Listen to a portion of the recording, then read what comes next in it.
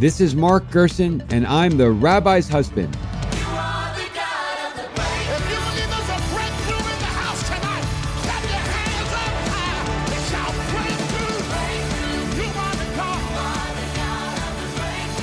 Hi, thank you for tuning in. I'm the Rabbi's husband, Mark Gerson, and here, as ever, to unearth the inspiring, instructive, and highly practical wisdom of a Torah passage with a fellow seeker of biblical truth. And I am delighted to be joined today by Erika Dreifus, who is a poet, a short story writer, and a professor of writing and of literature. So, Erika, welcome to the Rabbi's husband. Thank you so much, Mark. It's very exciting to be here. Thanks for having me. Well, I'm excited because of the passage that you chose. Of everything to have chosen from the Bible broadly defined, you chose what is perhaps among at least modestly observant homes to very observant homes, probably the most frequently said prayer, certainly measured by the ratio of frequently said to studied, because this is frequently said and rarely studied. And this is Eshes Chayil, the woman of valor, which we say every Friday night as part of our Shabbat blessings. Yes. And so where does Eshes Chayil come from? Do you mean my awareness of it, or where does it come from in the Bible? Well, both. So let's start. Okay. And then let's get to why you chose this. Okay. So Eshes Chayil comes from the book of Proverbs from, it's Proverbs 31 verses 10 to 31.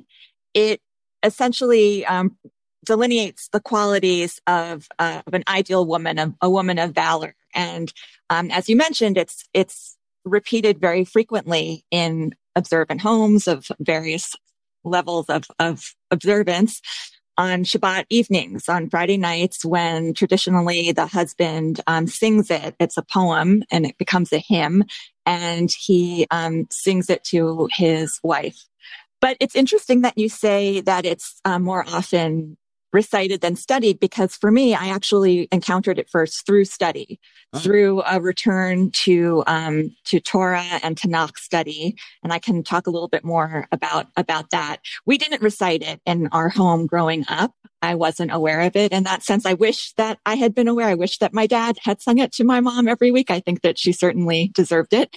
But no, I did not grow up with that custom. So this is, as you said, Erika, from Proverbs 31, and this is actually 2/3 of the Proverbs. So this goes from verses 10 to 31, verses 1 to 9, or something different. And this is the advice of a mother to her son as he's about to become a king. So 2/3 of the advice given by this very wise mother to her son is about, if you want to be a happy man, this is how you got to pick the right wife, and here's how to do it. Always listen to one's mother.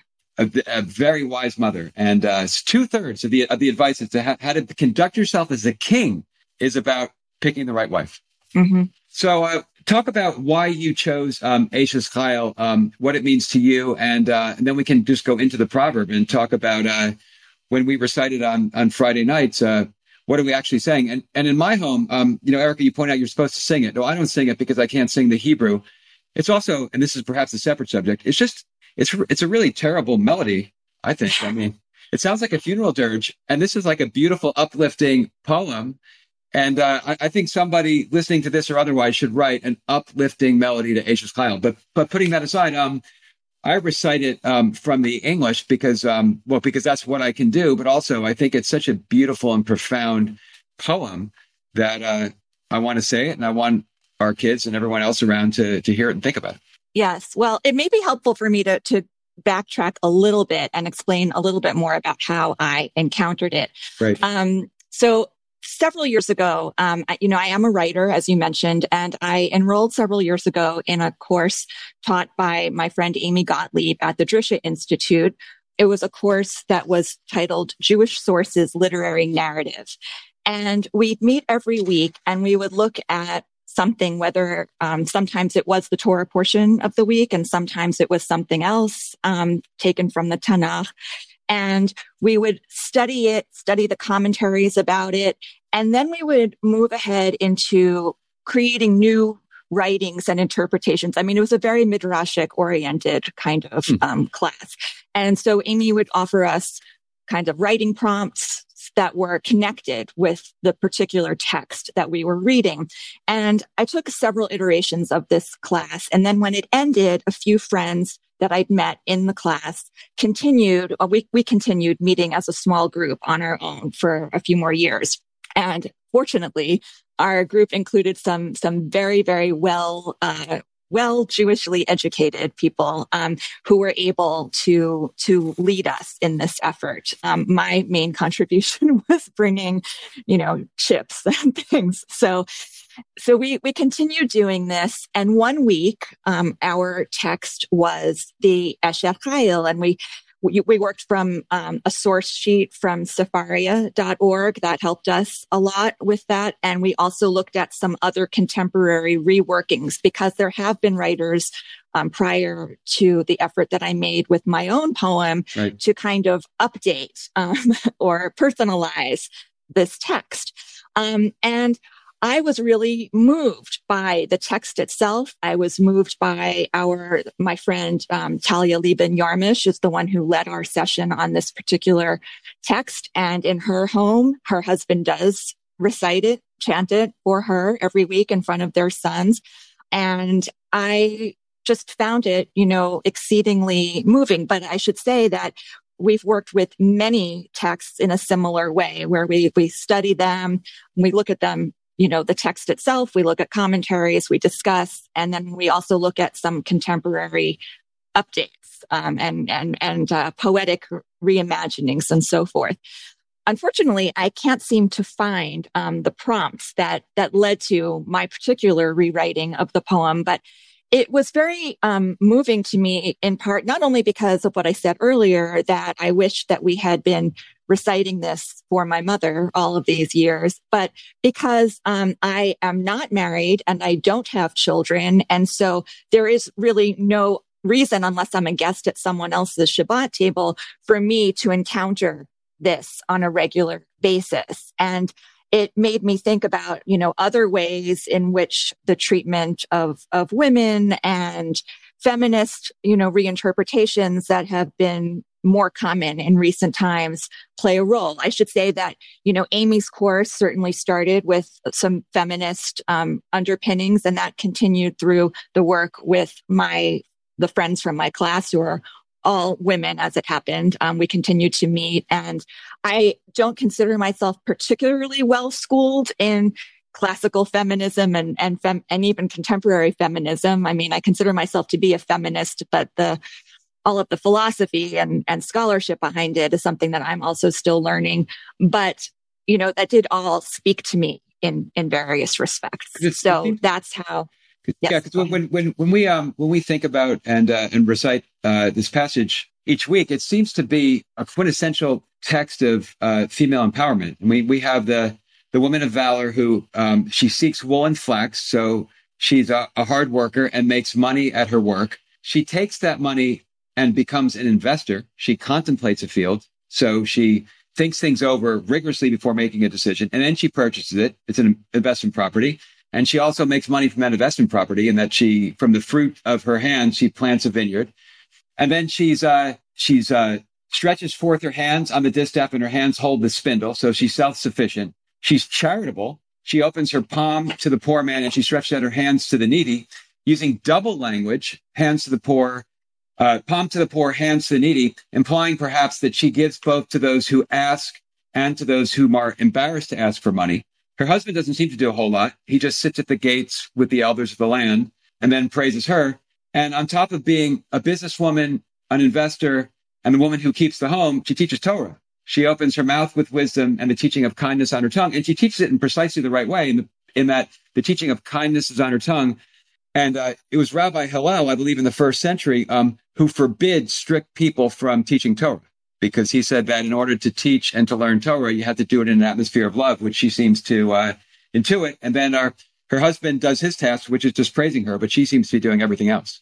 I will take your word for it on the historical, all of the Rabbi Hillel and that, because I don't have that background. And I mean, yes, you're right. She's an amazing woman, right? She does a lot. And at the same time, the text essentially opens with her husband. A woman of valor who can find far beyond pearls her value. Her husband's heart trusts in her, and he shall lack no fortune. But what if she doesn't have a husband? Does it matter? And then again, toward the end, her children rise and celebrate her, and her husband, he praises her. Many daughters have attained valor, but you have surpassed them all. But if there's no husband and no children, then does she get any recognition? If she does a lot of the things, the things that are delineated within this text, if she does them on her own, if she does them in settings that aren't about her own children or her husband, is she still a woman of valor? That's sort of a question that I was led to sort of grapple with in my study. Very interesting question. I think here it's talking about this particular woman, and it was an interesting point that you bring out at the beginning of it, which is a good wife who can find she is more precious than corals. Her husband places his trust in her and only profits thereby. The husband only profits when he can trust his wife, implying that the husband can't profit unless he has a wife who he also trusts, and who he prefaces that by saying she's more precious than corals. And this also, I think, the very beginning, which you read, gets to the queen giving the advice to her son, a good wife who can find. She's saying to him, it's hard to do, but here's what you should look for. Right. I mean, if you look at it, what does she not do? I mean, she does seemingly everything. She does everything. Yeah. She makes a current income. She invests the income to generate wealth. She takes care of the family. She teaches Torah. She's charitable, and she earns the love and gratitude of her husband and her children. And she doesn't sleep much. No, she doesn't sleep much. No, absolutely. And she doesn't sleep. No, good point. She doesn't sleep much. She's just working in the broadest sense of the word work. I mean, work might not even be the right word, but she's working in commerce, in investments, but she's also taking care of the home and the children and the community. I mean, this is the woman of valor. Yes. And then I'll add that when Dr. Ruth comes for Shabbat most weeks when she's oh, really? Yeah, when we're in New York. And whenever we come to this line, she stops everyone either during the Eishes Chayil or immediately after and says, this is the most erotic line in all of literature. And that is, many women have excelled, but you outshine them all. She instructs... Well, far be it from me to question Dr. Ruth. Yes, she instructs all the men who are at Shabbat dinner. She says, I want you all to say that to your wives with meaning and to go home tonight and try a different position. Well, the next time you may see Dr. Ruth before I do. Although is she still coming during pandemic times or? No, we haven't been in New York City since pandemic times, and she's okay. And she wouldn't be able to come anyway. She's yeah. Dr. Ruth is the youngest 92-year-old in the history of the world. She's amazing. I know her too. So I was going to say, tell her that I say hello because I haven't seen her in quite a while. Well, you'll have to come over for Shabbat the next time we're in New York, and she's there. I love that. God willing, it'll be soon. But no, she's an inspiration for everyone who's had the opportunity to meet her. Just kind of the living embodiment of l'chaim, to life. Yes. Absolutely. Born in 1928 in Germany, and now she's Dr. Ruth. Incredible, and she travels like a 25-year-old. But if we all had a fraction of her energy, the world would be a better place, a more productive place for sure. Absolutely. In terms of your group, when you studied this as a group, when you broke out the subgroup from Drisha, which, by the way, is a fantastic place of Jewish learning, I go to their site, and they have some terrific commentary on Drisha. Yes. So I imagine in person it must be every bit as good. What was the interpretation of the group, particularly from a feminist perspective? So I was reviewing my records because we did this text. We studied this about 3 years ago. We've had many conversations before and since, and I honestly can't remember how detailed our discussion got. I know that we did break up and start our own writings, and then we would come together again and share what we had written. And that's when I first drafted this poem that I called A Single Woman of Valor, and that was initially published online and in a newspaper, and then was collected into my book, which is called Birthright, my first book of poetry that was published last November. So what I do recall is that sort of to continue the story of my group, our group has also tried we've tried to a kind of incubator program, a startup, to spread this sort of knowledge and approach to text study and writing with friends, with other writers. And we've had a couple of retreats where we've done that. That's also been kind of given a hard stop by the current situation. But at one of the retreats, I read the poem to the group, which again was all women from various levels of Jewish observance, women of different ages, and they loved the poem. I mean, they sort of loved the way I had updated or personalized the text. And actually, there were a couple of Reform rabbis in our group, and they are working on an anthology. Well, it's part anthology, part, I think, scholarly text about the Esher Chayil, and they asked that they could reprint my poem in the book. So that will ultimately, at some point, be out from CCAR Press. So that's been a very favorable response. I will say that when I was trying to get my poem published, and I don't know if at some point it's helpful for me to read the poem so that listeners will get a sense of it, but I tried placing it first in various Jewish publications, and there was one that was more toward the Orthodox level of observance that initially responded very favorably to the poem, but then considered it more of a pastiche, and I'm assuming they meant pastiche in a more pejorative sense than I don't even know what that means. What is pastiche? A pastiche is a kind of imitation or takeoff of, but the way I see it, it's more of exactly. But they called it more of a pastiche, and I got the sense that they meant that in a negative way. So but it's fine. The poem, has found readers nonetheless. But I was a little taken aback by that because, again, there is part of this sense that about the traditional role that the passage itself plays and traditional's kind of prescribed rules about, or the privileging of the married woman, the mother, and that there's something kind of lesser than for a woman who has not married and had children, which is partially the point of my poem. So it was sort of interesting to have it rejected in a more traditional setting that way. No, so if this publication rejected it, did someone accept it? Oh, yes, it was. I think now I'm honest. I should know this. This is in the acknowledgments, I'm sure, to my book where it was first published, but it was then ultimately published in my book. And as I say, it will be republished in the anthology. Of course. Well, why don't you read the poem if that's okay? Do you have it in front of you? Sure. Oh, great. I do. I always have it nearby. No, I have my book nearby when I'm doing one of these sessions. Okay, so I should say again, the title of the poem is A Single Woman of Valor. And I do have an epigraph to start the poem. And an epigraph, is a line of text that kind of introduces a poem. And that line is, a woman of valor who can find. And I cite that that's from Proverbs 31:10. Far beyond pearls is my value.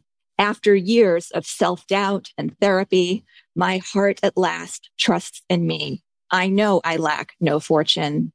I repay my good, and sometimes, because, like one of my beloved grandmothers, I find it difficult to relinquish grudges, my harm. I seek out wool and linen, preferably cashmere and wrinkle-free, most willingly. I am like a merchant's ships. From afar, I bring my sustenance. I rise while it is still nighttime and brew coffee for my household. I consider and I buy. I work out. I sense that my enterprise is good, so I sleep well at night. I spread out my palms to the poor and extend my hands to the destitute, not literally in most cases, but more typically via tax-deductible contributions and GoFundMe campaigns. I fear not snow for my household, for I live in a large apartment building, and the city plows clear the streets. Bedspreads I buy on sale. Land's End and Travelsmith are my clothing. I hope that as I age, smilingly, I will await my last day. I open my mouth with wisdom, or so I believe, and I try mightily to remember my mother's teaching of kindness and to keep it on my tongue and in my emails. I anticipate the needs of my household so that there is always food and bottled water and toilet paper. I do like the bread of idleness, though, if by that you mean naps. I have no children to rise and celebrate me, and no husband to commend me. Yet I imagine Solomon himself in agreement that my deeds may still praise at those gates. Beautiful. Thank you. So it's very interesting you have it in poem form, because there's the Proverbs, there's the poem form, and then there's the music. And probably 95% of people know it by the music. And I don't know the music at all. Oh, really? Oh, okay. So then my next question was, do you agree with me that the melody is terrible and totally inappropriate? And it's such a magnificent poem that it should be updated with an upbeat melody. But if you don't know the music. No, I don't. Oh, yeah. It's a very serious, almost kind of funeral-esque, in my opinion, in my untutored, non-musical opinion. But I don't know. We should probably ask some canners. Yeah. So Erika, just moving on from Eshes Chayil to a very different text. This text is Andrea Melru's 1968 book, Anti-Memoir, where he tells the story of running in to a man with whom he had served in the war. And he said, this man has saved a lot of Jews and then had become a parish priest. So he says to this man, in all of your years of hearing confessions, what are 2 things that you've learned about mankind? And he said, I've learned 2 things. He said, 1, everyone is much less happy than they seem. And 2, there is no such thing as a grown-up person. In all of your years as both a writer, an educator, and on your Jewish journey, what are 2 things that you've learned about humankind? Well, that's really something to ponder. I'm reminded actually of this midrash for happiness. I mean, the person who is happy is the one who is happy with what he has. I'm sort of paraphrasing. I've written a little bit about that too. And I think that also took a long time. I think there was a time where, for instance, my earlier poem sort of gets back to that. There was a time where it was really difficult for me to be single and not have children. You know, that was something that impinged on my happiness. But I really like my life. I'm very happy with my life. So that was a lesson to sort of be happy with what you have. Is one lesson. And I think the other one is also kind of embedded in all of this, which is to keep learning. I mean, we're never too old to start or to return to learning, I should say, and to learn new things and different things and new things about old subjects and so forth. And so I would say that's what I would go with. But now I'm really intrigued because I'm going to have to look up the specific Melru text. It was, it's actually the first page of that book, but it's such an anti-memoirs from 68, but it's such an interesting point you make about always learning, which is such a Jewish imperative. You know, in the Talmud, it says that he who learns 101st time, a passage for the 101st time cannot be compared to someone who learned it for the 100th time. That no matter even the same passage, you can keep derived. If it's good literature or good Bible, which all the Bible is good. I mean, then you could perhaps, by the definition of good literature, is that you can keep learning new things from the same text every time you confront it. Absolutely. And if you think about it, the worst Jew in the Bible, or the worst Jew in the Torah, at least, is Korach. You know, in Korach's rebellion, and the name Korach means bald. And you know what grows on a bald head? Nothing. You know, when you stop learning, you stop growing, and then you're set up to be Korach. Well, let's not be too negative about baldness. Oh no, I'm as bald as anyone. But that's the analogy that is made in the text, is that if you stop learning and stop growing, then you basically consign yourself to a kind of death. So you got to keep learning, keep learning. Yes, that's true. Very true. So exactly what you're saying. Just keep learning, keep growing, and that's one form of life. So thank you for such an interesting discussion of Eshes Chayil, and for calling all of our attention to this passage, which is so widely read or perhaps sung, but so rarely studied, and for just encouraging people to really try to understand the meaning of this great text and what the Queen was teaching her son when she told it to him, and what it might mean for all of us today. Well, thank you. And I will look forward to becoming acquainted with the melody when I am over at your home for Shabbat dinner. God willing soon. All right. Okay. God willing. Thank you. Shabbat shalom.